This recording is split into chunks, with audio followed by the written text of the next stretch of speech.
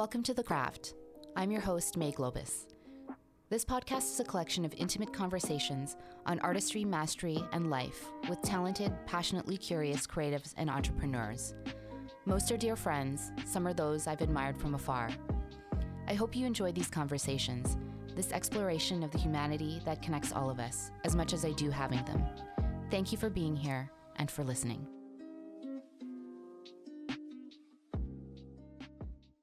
Michael Leckie is a Renaissance man. This thoughtful architect has a vast range of talents and passions. Everything that he does is intentional, with great care for detail and with his curious nature. The principal of award-winning Leckie Studio, he's also the co-founder of the Backcountry Hut Company, which designs stunning minimalist prefab cabins. Michael also spent years playing semi-pro squash and once spent 5 months surfing the Baja, living on a beach in a van. In this conversation, we explore his childhood experiences, where his love of nature comes from, the values of his architecture practice and his approach to design, and what about his daughter that he's most proud of. The world is a far more fascinating place with Michael in it, and to observe what he designs for the benefit of others is truly an honor. Please enjoy this incredible conversation with the wonderful Michael Leckie. Michael, welcome to The Craft. Thanks, May. Great to see you. I know, it's so wonderful to see you. It's been a while. It has been a while, and a lot's happened in the world since the last time we talked. I know. Our last deep dive was, I think, a year and a half ago, we were just saying. Yeah, that's right. That's right. Yeah. Well, I love to connect the dots on how I met guests, and we met at our mutual friend Roy Yan's wedding, and Roy's going to be an upcoming podcast guest as well. But yeah, it was pretty amazing, and I think that we connected more so on the last day. I remembered you were an architect, and I was still working at Rennie at that that's point. Right. Yes, yeah. And I think I extended an art invite, and the rest is history. And now we're friends. Here we are. Yeah, Here we are. Yeah. So one of the things I admire most about you is your immense curiosity, and also, your intentionality. But we can get that, to that later. But I imagine that you were very curious as a child. So tell me about growing up. Your parents. You grew up on the East Coast, right? I grew up in Toronto, sort of Yes. just on the edge of North Toronto and North York. It was, I like thinking back on it, it was a rather, plain urban / suburban Canadian childhood. Probably captured well by the work of someone like Douglas Copeland in Souvenir of Canada, this idea about the unconscious Canadian identity that, there were certain commonalities in this sort of suburban life that became touchstones of a generation in a way. Mm-hmm. We spent a lot of time roaming around, exploring construction sites as kids, the smell of cut plywood and fresh concrete. And it was sort of equal parts kind of urban in a way. I went to high school downtown in the center of the city in the Annex. And so that was a bit of a commute from the time I was 11 onwards. But then I was fortunate also to spend a lot of time in nature. And the interesting thing about that is for all the time that I spend in nature now and the affinity that I have for spending time in nature that I've had since I was a young child, I have never really spent much time in nature with my parents. We've never been camping. We've never really been hiking. So all of that, I think, actually came from, I would like to think, a kind of thoughtful series of experiences that they created for me, even though it might not have been things that resonated with them. So these would have been things like, Boy Scouts, summer camp. Mm-hmm. I would get shipped off to summer camp every summer for a number of weeks. And as an introverted child, I remember just being terrified at the beginning. Yeah. But all of these experiences, I think, kind of shape you and help you overcome a kind of introversion or an introspection when you're young. Mm-hmm, mm-hmm. And what were your parents like? Well, my mother I remember she was going to school when I was in elementary school, and she was training to be a computer programmer and a systems analyst. No way. And it was a really interesting time because that was a very sort of new and evolving field. So this would have been late 70s, Mm-hmm. early 80s. Yeah. And she had immigrated from Poland and had a very challenging um, childhood growing up. And it really, she was very quick to put things into perspective for me whenever I would complain about something, Mm-hmm. how privileged an upbringing. Um, that I had or that I was benefiting from. Her father had lost both his legs in the Second World War Wow. as part of the resistance in Poland, and she had several siblings, and she managed to flee the country, and she met my father. He was in law school teaching English in the evenings, Mm. and so he was a lawyer. He worked in corporate law, but he would be the first person to tell you that that was not his calling. What do you think And his calling was, if you were going to say? well, I've talked to him about it, and I think he would be best suited as a teacher. Well, it's probably immaterial what I think, but that's what he would say. Mm-hmm. And he's wonderful and kind and generous with his time and patient. And so even though he found himself in this career in law, and he ultimately ended up being in-house counsel for a larger company, his passion lay outside of work.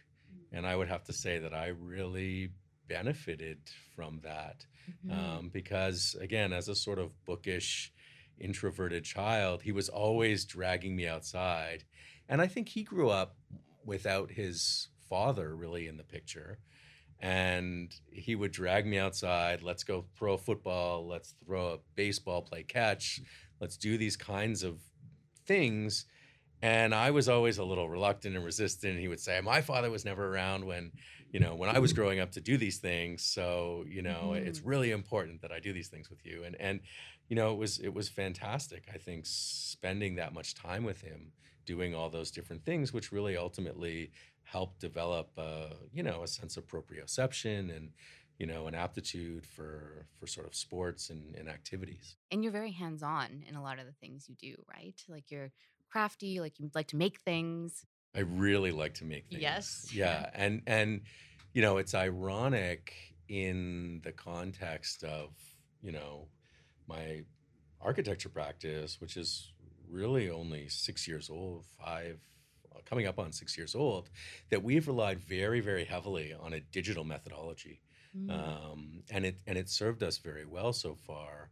An emphasis on digital modeling, rendering, right. but one of the things that we're really starting to move into is a more analog form of process, and it's something that I'm very, very excited about.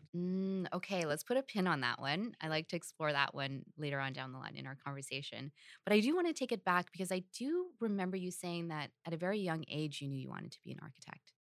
Yeah, and it's funny. I can look back on that now and put the pieces together and really understand that that's what that sort of aptitude or affinity really was. But at the time, I had no idea, and I had a naive idea about architecture and the notion of drawing blueprints and plans and designs for things, and in a way, that was an aptitude that my aunt really picked up on. And she always tells me that, when I was 4 years old, I said I wanted to be an architect. And it was probably because I used to love to draw and sort of just make small assemblies of things. And Mm, that's the part of it that, was the sort of unknown part. I remember, I'd be sitting in the forest or we'd be at cub camp or scout camp, and I just would be laying sticks one against the other in a very particular order and was so mm, fascinated about the proportion and the geometry about these sort of spatial constructs. And these sticks would be the size of matches, right. and then they would be kicked over and off we would go. But it was just this kind of thing, and I couldn't really necessarily describe the meaning of it, but there was something there that always fascinated me. And maybe at that time it might have been more in the vein of Andy Goldsworthy's kind of installations in terms of gathering and examining patterns and textures in nature and how these things Mm, kind of went together, and the sort of structures that are inherently found In in the nature. world of Yeah. nature. Yeah. Mm. And you've had such an interesting path. So I'd like to explore that. We were discussing beforehand, you played semi-pro squash. You Yes. Yeah. Yeah. which we definitely should get into. But you also worked in forestry project management, I remember.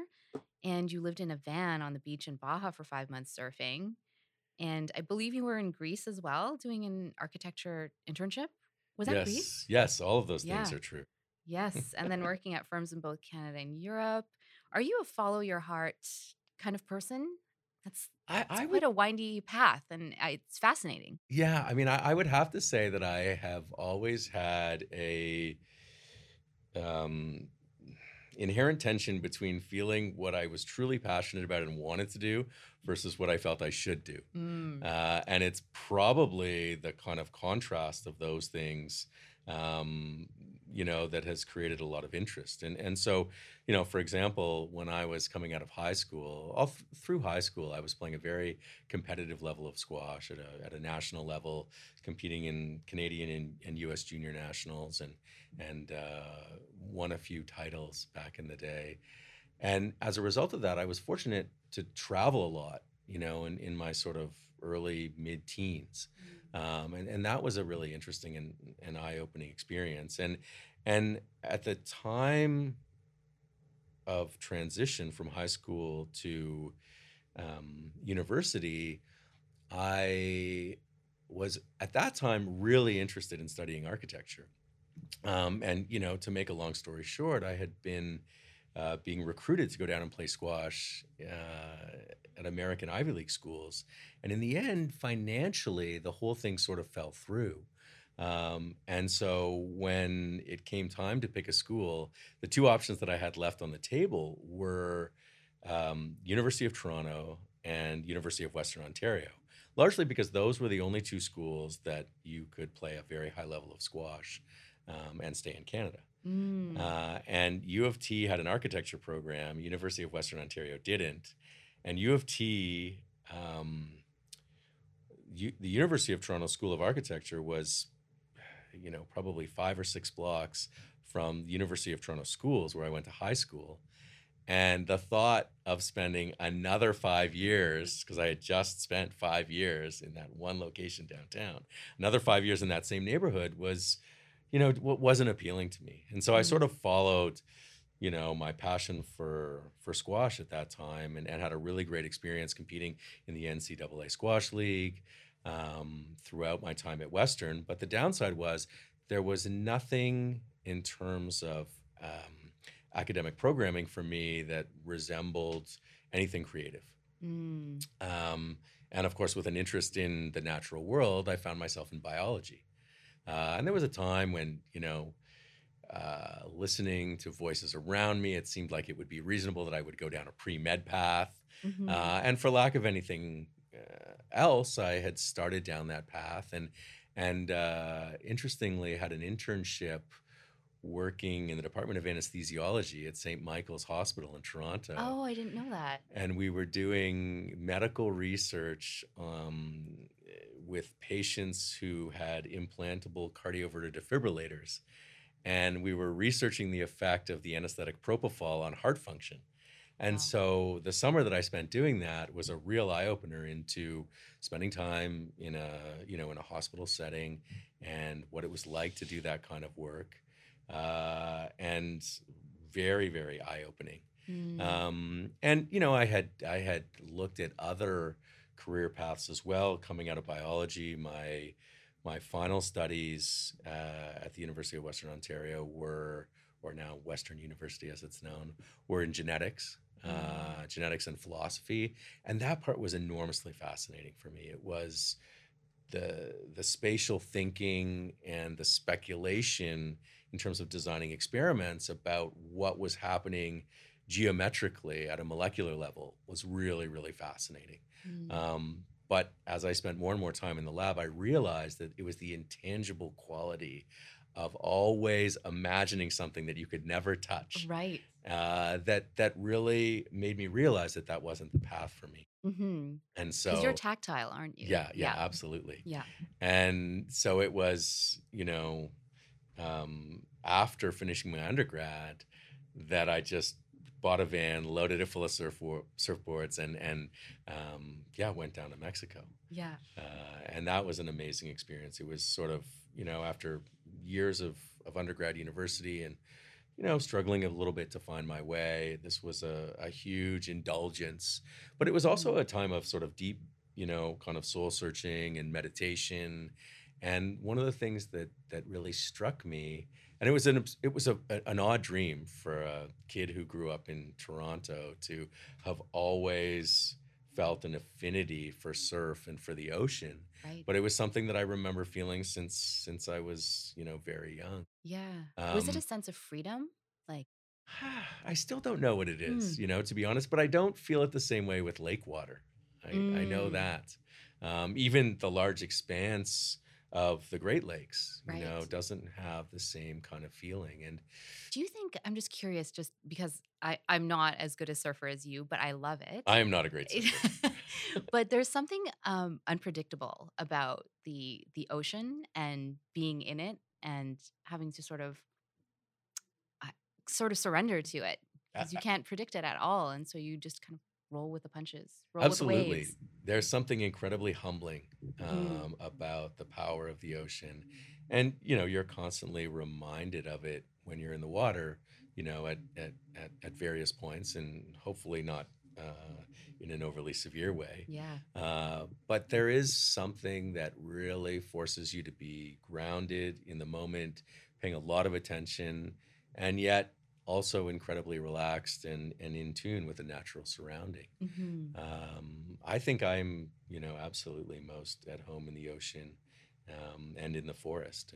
And again, very odd thing for, a person who grew up in the city Yeah. to Yeah. feel. To feel that way. Hmm. And then you spent time, as I said, in forestry project management as well. So that was the forest part. Yeah, absolutely. And that was an amazing experience. I first got into it through mutual friends who were squash players, and I was looking for a summer job when I was 18. And it was a great way to stay in shape through the summer, which was typically an off season for squash. And I first started tree planting Mm. when I was 18. It was a sort of a Canadian youth rite of passage, I think, for many university students. And after a couple years planting, I was promoted into sort of, being a foreman and a supervisor. And it was a great opportunity to get outside in the summer. And that Hmm. was probably where my strongest bonds with really being in a natural landscape. Although, principally you spend most of your time in a clear cut, which is a very challenging, um, it's a very challenging landscape. Hmm. Um, What makes it challenging? well, you Exposure to the know, elements, like. I would say it's more the psychology of what's happened in the Mm, landscape in the aftermath of clear cut logging. right. And a lot of these areas which were licensed as tree farms, they would be monstrous clear cuts as far as you could see. Uh, and then, I ended up doing that for almost 10 years from the time I was 18 until I started my Master's of Architecture at UBC. Hmm. And through that time, I did a lot of planting, I did a lot of supervising, project management, a lot of logistics. And it was a really great opportunity to learn about managing people, project management, how to Workflow. yes, Yeah. how Yeah. to creatively problem solve when you had several million trees and 2 dozen people, and Hmm. you had to get the trees in the ground in crazy places. We were living on boats and barges, in logging camps, in bush camps, obscure motels in Yeah. really small towns, Survivor and man. You were Survivor well, man. it was interesting because there were definitely moments when you felt that you were very exposed to the elements. Mm, Absolutely. And there was also kind of a meditative, contemplative aspect to the work because you would largely spend, you know, hours on end, 8, 10 hours a day by yourself or with a single planting partner, very, very focused, Mm-hmm. and it was piecework.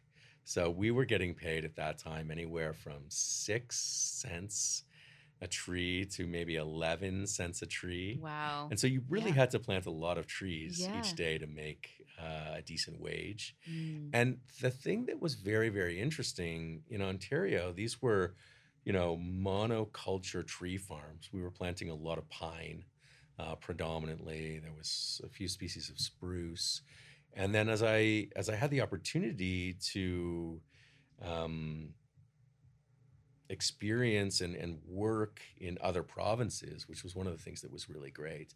You got to see a lot of the sort of northern landscape, first in Ontario, Quebec, Manitoba, Alberta, and then finally BC. Mm-hmm. And part of that sort of migration out west that took me down to Mexico also took me to Vancouver Island, where I really first experienced the majesty of, old growth forests and the sort of smaller trees that we were planting in these very tightly organized corridors and grids in Ontario was entirely different from these incredibly technical steep landscapes that we were being dropped off by helicopter into the middle of and navigating with you know 1 inch metal spikes on the bottoms of our boots and scaling these rock faces planting trees. It was an Sounds incredible dangerous, experience. actually. Yeah, there are Yeah. definitely stories of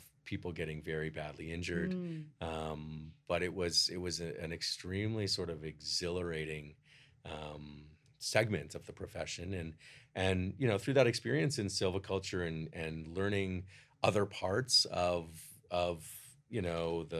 the sort of complexities of forest maintenance. I did some brush saw spacing, some chainsaw spacing contracts.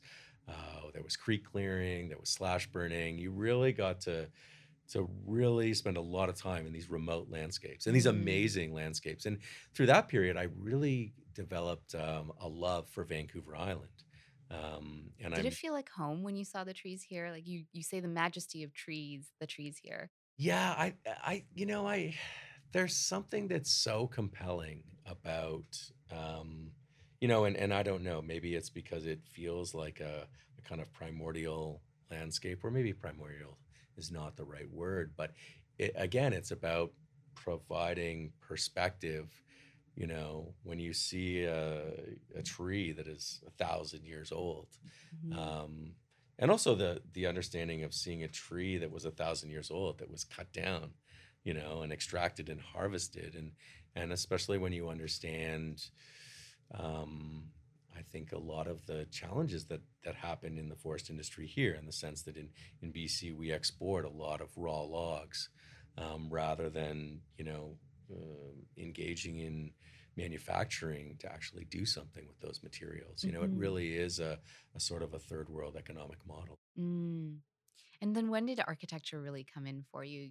You went to, did you go to Greece or did you go to Europe first? No, I had decided there was a grant opportunity that was being offered to people who'd spent a certain amount of time in the forest industry. And I think really the grants were re-education grants for people who at that point were sort of lifers. Mm. People who at that time I would have been in my mid 20s, and I think they were intended for people who were much older, but I and a number of my friends had qualified for these re-education grants, and it was the perfect opportunity to finally go to architecture school. And so that's what I did, and it was really Mm. studying architecture. And ironically, I was faced with the same old dilemma: do I go to the University of Toronto Architecture School again now, 8 years later, or this time do I go to the University of British Columbia, because I had been living out west, for a number of years at that time, and living out west, really living in the landscape, spending the majority of my time outside in a kind of nomadic lifestyle, a number Mm. of years living in my van, sort of between contracts, and it was probably that period, which I think was about 3 or 4 years of not really having a fixed address, of being Mm. mobile, that I think cemented my sort of affinity for spending time outside. And I think it's really interesting. I have these conversations with my daughter, who's 13. She loves watching horror movies, and this idea that nature is a frightening place or a scary place. The idea that forests are where spirits They live, live, and yeah, and monsters. yeah, Yeah. and I would never suggest that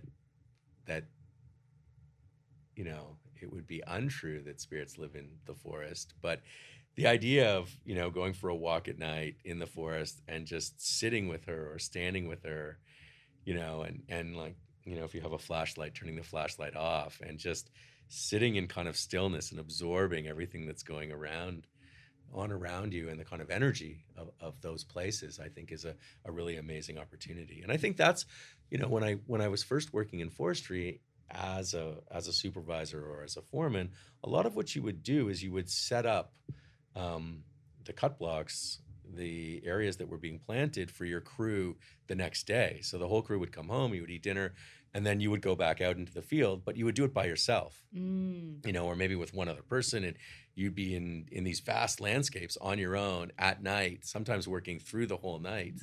And you really, I think, come to terms with being out It's very in those solitary, environments. Yeah, sounds like. Yeah. absolutely. Yeah. Yeah. So does Nova love nature as much as you? I think so. I'm optimistic that she will. We certainly have made a point of spending as much time in nature as we can. Yeah, Yeah. yeah. You and Miranda both love nature, which is Yeah, great. absolutely. Yeah. And Do and you guys still have your mushroom club? yeah, it's we haven't been as active with it because I I really injured my knee very Oh, yeah. badly in August, and of course, the prime foraging time is sort of the fall, September, October, November. So I was doing no foraging Oh, yeah. That this went on fall. hold for a little bit. Yeah, so I'd say it's on pause, but we still really love being outside foraging. Hmm. And we did, I would say Miranda and the kids did a little more than I did this year, Yeah, of yeah. course. They foraged for you. Yeah, yeah. And so then I do remember reading somewhere that a mentor once told you that it's time to open your own practice when it becomes intolerable to work for someone else. And so 2015, you opened up your own studio, Leckie Studio. Yeah, 2015, I opened up Leckie Studio, but it was actually 5 years prior, 6 years prior, in 2009, that I started independent professional practice. Mm. And I had a previous practice with a former business partner, and we were doing primarily houses at that time, and neither of us were registered architects. And we were really just kind of finding our way.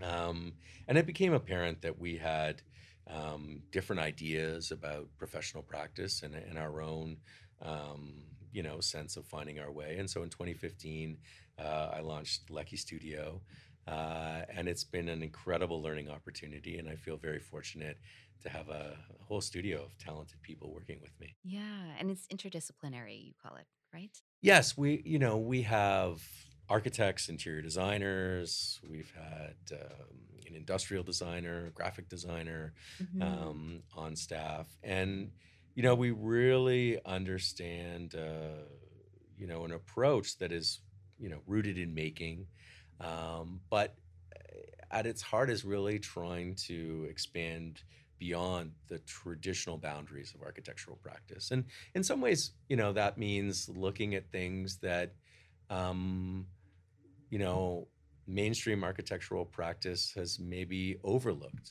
in a way.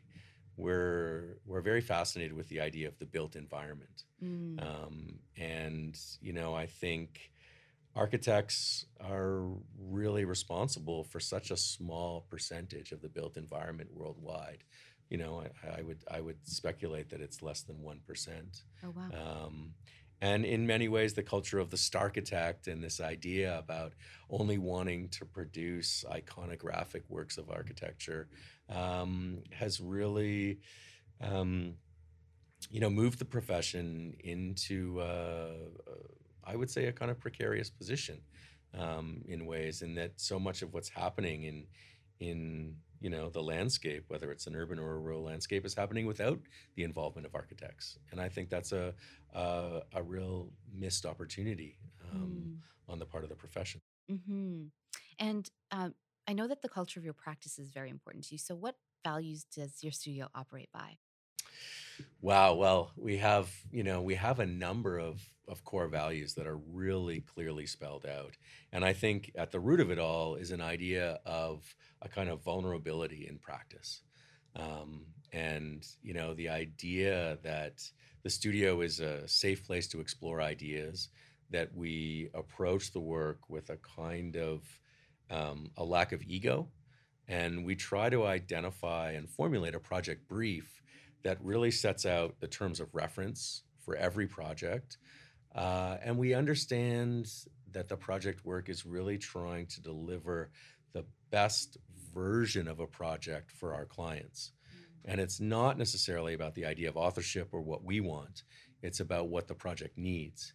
And I think when you lay that out as a set of reference points and as a methodology, the conversations in the studio become much simpler, because it's not Mm. about, you know, one person's point of view being right or wrong or better or worse. It's about understanding, a series of synthetic opportunities that might arise in the process and where those might lead. Mm.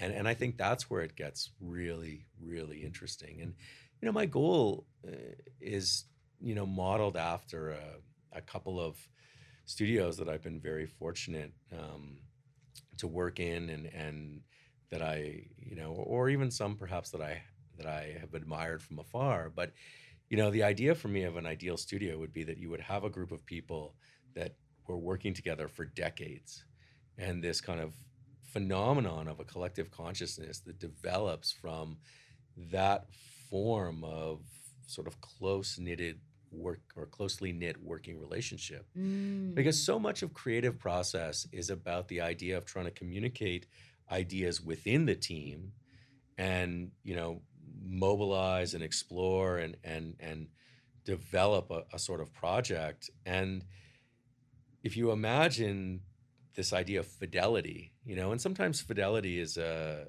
lack of fidelity is where happy accidents happen and interesting things kind of evolve. But if you have a team of people that when you show a project, or you show a reference point, or you look at a precedent, or you say a word, everybody's on the Yeah, same everybody page. just gets it. Yeah, then you take out so much of the time that is otherwise spent just trying to communicate clearly and eloquently about what you mean when you're talking about something. Right. Oh, I like this idea of creative collective consciousness within a group of colleagues Yeah, and that's teammates. that's it. Yeah, Hmm. and in 2019, the studio was really starting to grow. We found ourselves approaching 30 people, and I didn't necessarily have an intention to grow the studio to a specific number. I had always felt. That 16, 18, 20 was an interesting number because it allowed you to take on projects of a certain size and scale. It allowed you to take on a certain number of projects at a specific time, and probably most importantly, it allowed us to have enough bandwidth that we could have some margin for play. Mm. And I think one of the things I noticed when, the practice was very small, it was just myself and a few people, is that we were always running, you know, flat out to meet every single deadline. And it was very, very challenging. And Hmm. perhaps that's an artifact of ambition. But I have noticed that, as the studio has grown, some more of that bandwidth can be freed up for, exploration, research, diversion, these kinds Right. of things. Right. Yeah. And I know that we've talked about this before, but you're very supportive of female architects, and you've got I think you have quite a few on your team. Yes, we're very mindful and intentionally trying to create a workplace that has gender parity, and it's not easy. And I think we're focused on ideas of diversity and inclusion. Also, not easy in the profession of architecture. And so these are things that we're mindful of. Mm-hmm. Um, I think the idea, just to finish the thought that I was saying a minute ago, is that in 2019, the practice was growing to approach 30 people. And I realized it was really getting too big for my own comfort level. And prior to COVID, I had a sense of scaling the practice back down to what felt like a more manageable level. And so right now we're in and around the 18-person Okay. level, Yeah. and that feels a lot more manageable. It means that we say no to a lot of projects, Mm-hmm. um, but in doing so, I think it forces us to be more rigorous about only taking on projects that are a true reflection of our core Right. values, and working with clients that share those values, or at least value them, in what we bring to a project. Yeah, there's much more alignment. Yeah, yeah, Mm. And you were saying earlier, when we were not recording, that you're bringing analog back into your studio. Can you tell me more about that? yeah. And I think that this this is rooted in certain aspects of my own, kind of personal preoccupations and fascinations. The first 5 years of the practice, we've been very heavily reliant on a digital process, a lot of 3D modeling, virtual modeling, rendering, and that process has served us very well. But the tools that you use to explore ideas, have a direct influence on the manner in which you engage the ideas and develop work. And for quite a while now, I have really wanted um, to bring some more analog tools. So really, more hand drawing. Many of the architects that I work with in the studio, including myself, really love sketching, but also model making, and the idea of making study models, making presentation models, conceptual models. And I'm really excited. In May, we're moving the studio to a new studio space, Oh, congrats. Where are you moving to? um, Yukon and Seven. Okay. Yeah, Yes. Yeah, that's and not too far from mine, so I know the area well. I'm really excited because the new studio lease that we have is going to provide us with access to um, a sizable creative workshop on premises. So Wow. it's going to be fantastic. There's going to be a whole host of woodworking tools, CNC machine, wood shop technician. And so I am really, really Sounds excited. like your dream. Yeah, I am really, really excited because for years we were talking about trying to create a wood shop in the studio. But there's a huge capital investment in materials and then someone to run it. And it's very, very challenging, not to mention finding the right zoning and space that Hmm. would accommodate that, and insurance and all the rest. So this is a really fantastic opportunity. And I would say, in this is also reflected, I think, something, in myself, as I've been really exploring, these kind of ideas of analog culture.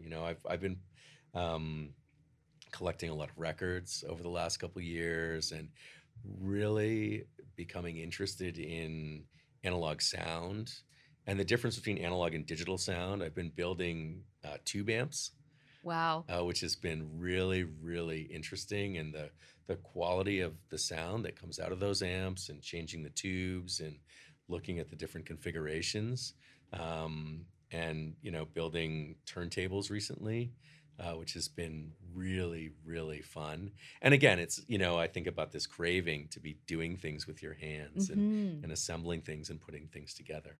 So many projects. So many projects that you have on the go. Yeah, and I have a really bad sense of time. Anybody who knows me knows this, and it's not that in the sense of deadlines. I mean, we're very focused on working with a sense of urgency in the studio, and accountability and meeting deadlines.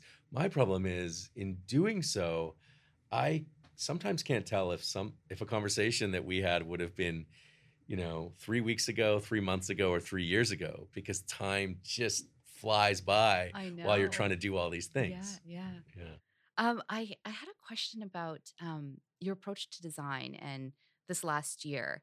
Has what's happened in the world at all shifted the way you approach design?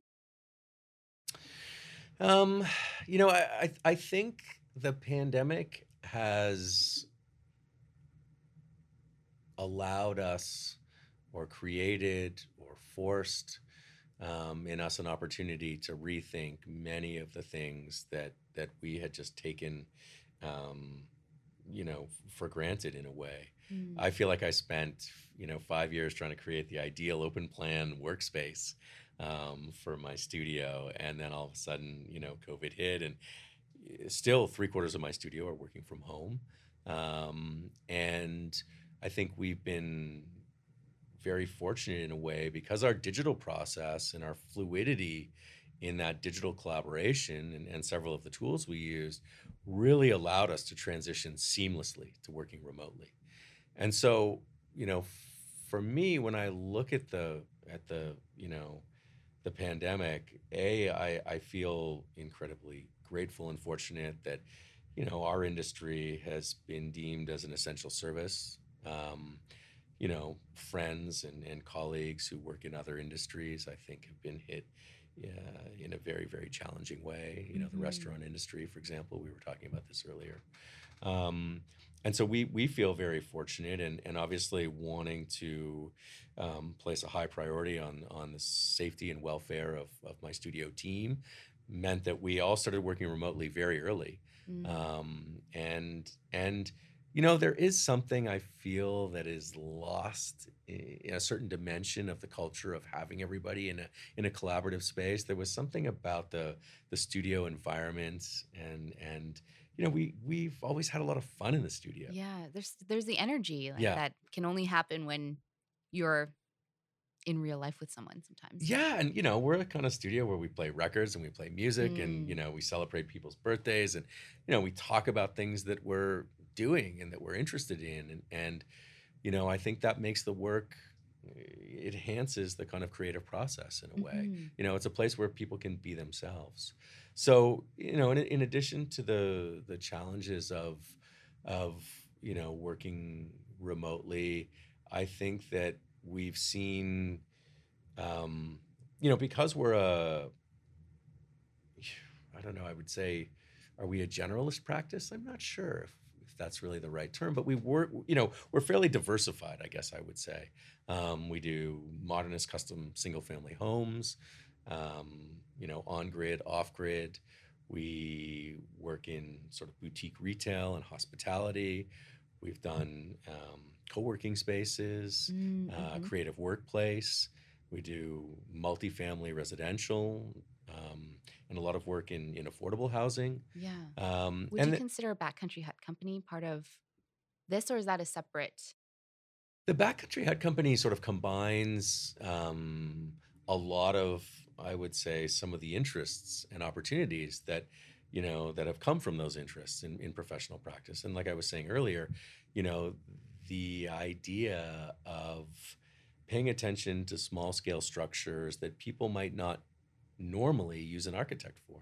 And the Mm. Backcountry Hut Company was born out of a simple question, which was how could we help people in remote locations, you know, assemble architecture themselves and have it, you know, turn out successfully. Yeah, it's become quite a you've got quite a following now.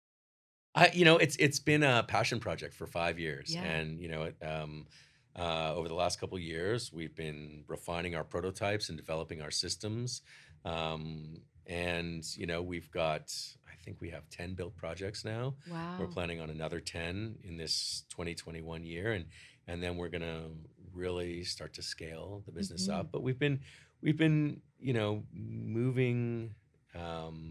Very intentionally and carefully, and field testing our prototypes, and it's been an amazing experience. Hmm. They're beautiful. No, thank you, Yeah. thank you. I think one of the things that is interesting about that, is that uh, part of the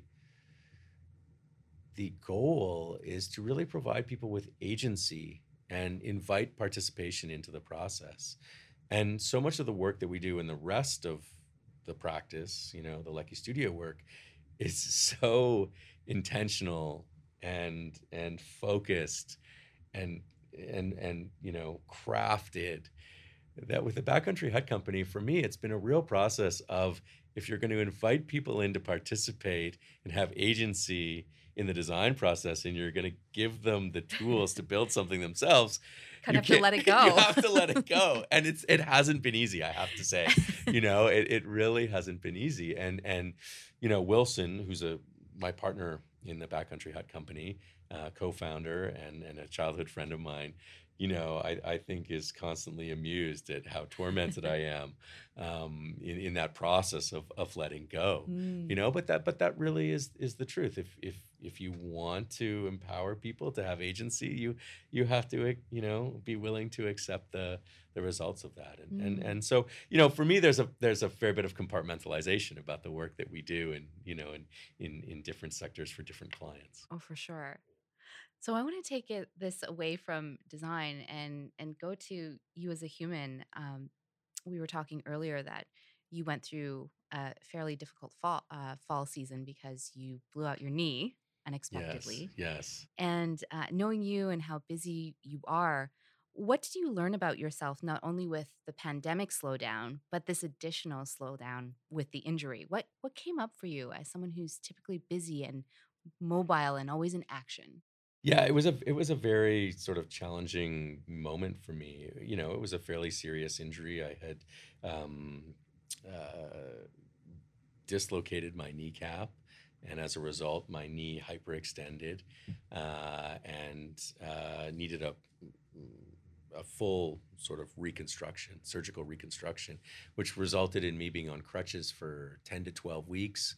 And, really, really in a lot of pain for, I would say, the better part of, 30 to 45 days, largely, in bed, working, and trying to really provide an optimum condition for the kind of recovery process. And it's interesting when you go through that kind of a process. I mean, having been an athlete my whole life, I certainly have had my fair share of injuries, probably actually more so than most people, and spent a lot of time in the hospital with broken bones and getting things stitched up again. But an injury like that, and one of the things that was terrifying, I was saying, was that for a week after the injury, I couldn't lift my right foot, and that to me was, it really was terrifying. This idea that I might not be able to walk, and the surgeon, I had really phenomenal care in Nanaimo, and the surgeon sort of said to me in a matter of fact way, "Oh yeah, you've got nerve trauma down your lower leg. More often than not, people will get the motion of their foot back." And I was sort of Mm. like, more often than not, like what, That's not a good percentage to me. yeah, as a kind of type A person, I was like, well, we need to talk about this a little bit more. Like, what can I be doing? This kind of thing. But having, I was fortunate, and perhaps it was because of the severity of the injury, to have surgery within a week. And is a fairly invasive surgery. And then, of course, I had all these prescriptions and opioid painkillers, and we all understand, especially living in this city, that we're in the midst of an opioid crisis. Mhm. And I sort of made a decision. They sort of gave me two primary painkillers, and they said, take these for a couple of days. You're really going to need them, and then take these if you absolutely need to. And it was interesting, and there were a lot of pills there. Mhm. And I took the first round because I did really need to. The pain was excruciating, and yeah, I mean, just to put things into perspective, I had ruptured my ACL, my MCL, my LCL, and my IT band came detached. And so Everything. it was a fairly, yeah, it was a fairly traumatic incident. And I took the first series of pills, and they didn't make me feel great.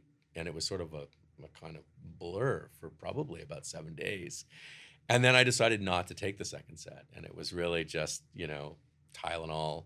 And Yeah. that was very, very challenging as well. Just the discomfort, particularly at night, wearing a brace, trying to sleep, trying to work, all of these things. But I think that the thing that really, I think the message that I took out of all of that was that maybe it was time to slow down a little, and maybe it Mm. was time to focus. And I think this was part of what I was saying earlier about trying to find the ideal size for the studio and focus on the projects that allow us to make the most meaningful impact, in terms of building a body of work, and working with clients where we feel we can, I think really, really achieve something positive. Mm. Mm-hmm. Yeah. Do you have any, when you were going through all of this, um, what do you do to, calm your anxiety? Like, what are your methods? Oh, I meditate. You meditate. Yeah, Mm-hmm. absolutely. And I think when my life has been, you know, in its probably optimal state of balance, I've been meditating as much as an hour a day. Wow. But usually it's, admittedly, it's less than that. I think if I can, meditate for 12 to 20 minutes, 3 to 5 times a week, that really, really helps, Mm. and just sort of provides the kind of perspective. And a lot of it is, for me anyway, a kind of physiological thing. Everybody talks about architects and coffee, and really trying to um, reduce uh, the sort of, I guess, kind of hypersensitivity of the nervous system. Always in that feeling that you have a million things on the go, and you're Mm-hmm. just kind of moving from one to the other, and the tiger is chasing you, and this kind of idea of someone who has a lot of different things on the go, I suppose. Yeah. Yeah. And combined with priorities of parenting, and all of this stuff. So meditation really certainly helps put things in perspective. And you can surf again. Just, so this injury was 6 months ago, and they had said, oh, you'll be a year to recover, maybe 9 months. And then, I heard any month that you can shave off that 12-month recovery will be a blessing. And so 6 months later, I've just started surfing again, which is really, really um, great, because it sort of combines a lot of, the time in nature, the meditative aspect, exercise, which leads to better Mm-hmm. sleep. And that's really the kind of other component. You know, Meditation, exercise. Exercise has always been a key one for me. Mm-hmm. But of course, you can easily go back to the four pillars and talk about meditation, exercise, nutrition, and sleep. And Yeah. when you get all of those things totally Optimal. balanced, You're it's amazing. superhuman. Yeah, it is so hard to do, though. It's so hard to do. Well, I have to give you and Miranda a sound healing session Oh, that sometime would be soon, great. and the kids too. Yeah, that Yeah, would be yeah. amazing. Actually, kids really respond really well to sound healing. So, Yeah, well, I've actually, Nova has been to a sound bath with me before. oh yes, you Yeah, you have told yeah, me yeah, this. yeah. Yeah. And so yeah, very much aligned with Oh, what you're doing. I think let's it's do it. fantastic work. It's been really a wonderful experience getting into it. Yeah. We could take that one offline because this is Okay. about you. Um, I'm just mindful of the time, just because I know that you're very busy, and this question is actually about Nova. Um, as a father, what are you most proud of in terms of her personality and how she sees the world?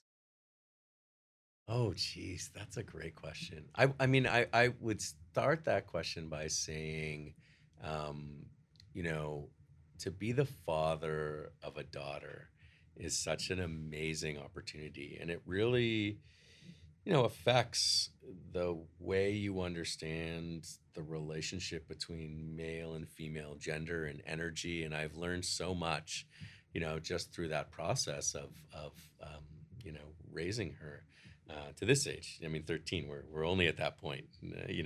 I'm sure there's a lot of challenge on the Oh, they're horizon. coming. But I think I'm very, very proud of the fact that she has a very open mind and that she's very curious, and that she has a kind of calmness which I really appreciate. And she has what I would hope or would interpret as a very kind of strong sense of self. She's not caught up in you know trends or what messages that are coming from media. She seems very grounded, and it's really wonderful to see. And that may change. Ebb It and may ebb and flow. flow over Mm-hmm. time. But she started high school this year, and it's a very strange time to start high school. I think about my earliest memories of high school, and again, I was a kid that was very introverted and probably suffered from some social anxiety, which is funny because everybody always thinks I'm an extrovert, which I'm not. I've just somehow been in this position of Mm-hmm. constantly having to talk to people and lead and rally people, but I find it enormously draining. And I remember going off to high school and literally having panic attacks, Mm. at the enormity of it all. And I think she's doing really, really well, and I'm so delighted to see the way that she's kind of adjusting and now starting to have her own kind of interest and develop her own sensibility. She came to me last year and said, for my Genius Hour project, I want to study lucid dreaming. Wow. And I thought, this is amazing. I didn't even know what lucid dreaming Yeah. was when I was 12 years old or 13 years old. I have a story for you after we shut off the recording, sort of related to lucid dreaming and astral projection. So, anyways, um, One final question for you, Michael. With what you do, what is that you want to leave behind in this world? Ooh, that's a good question, and it's something actually that I really do think about. I think about that as an architect. I think about that as a parent. I think about that as a partner in a relationship.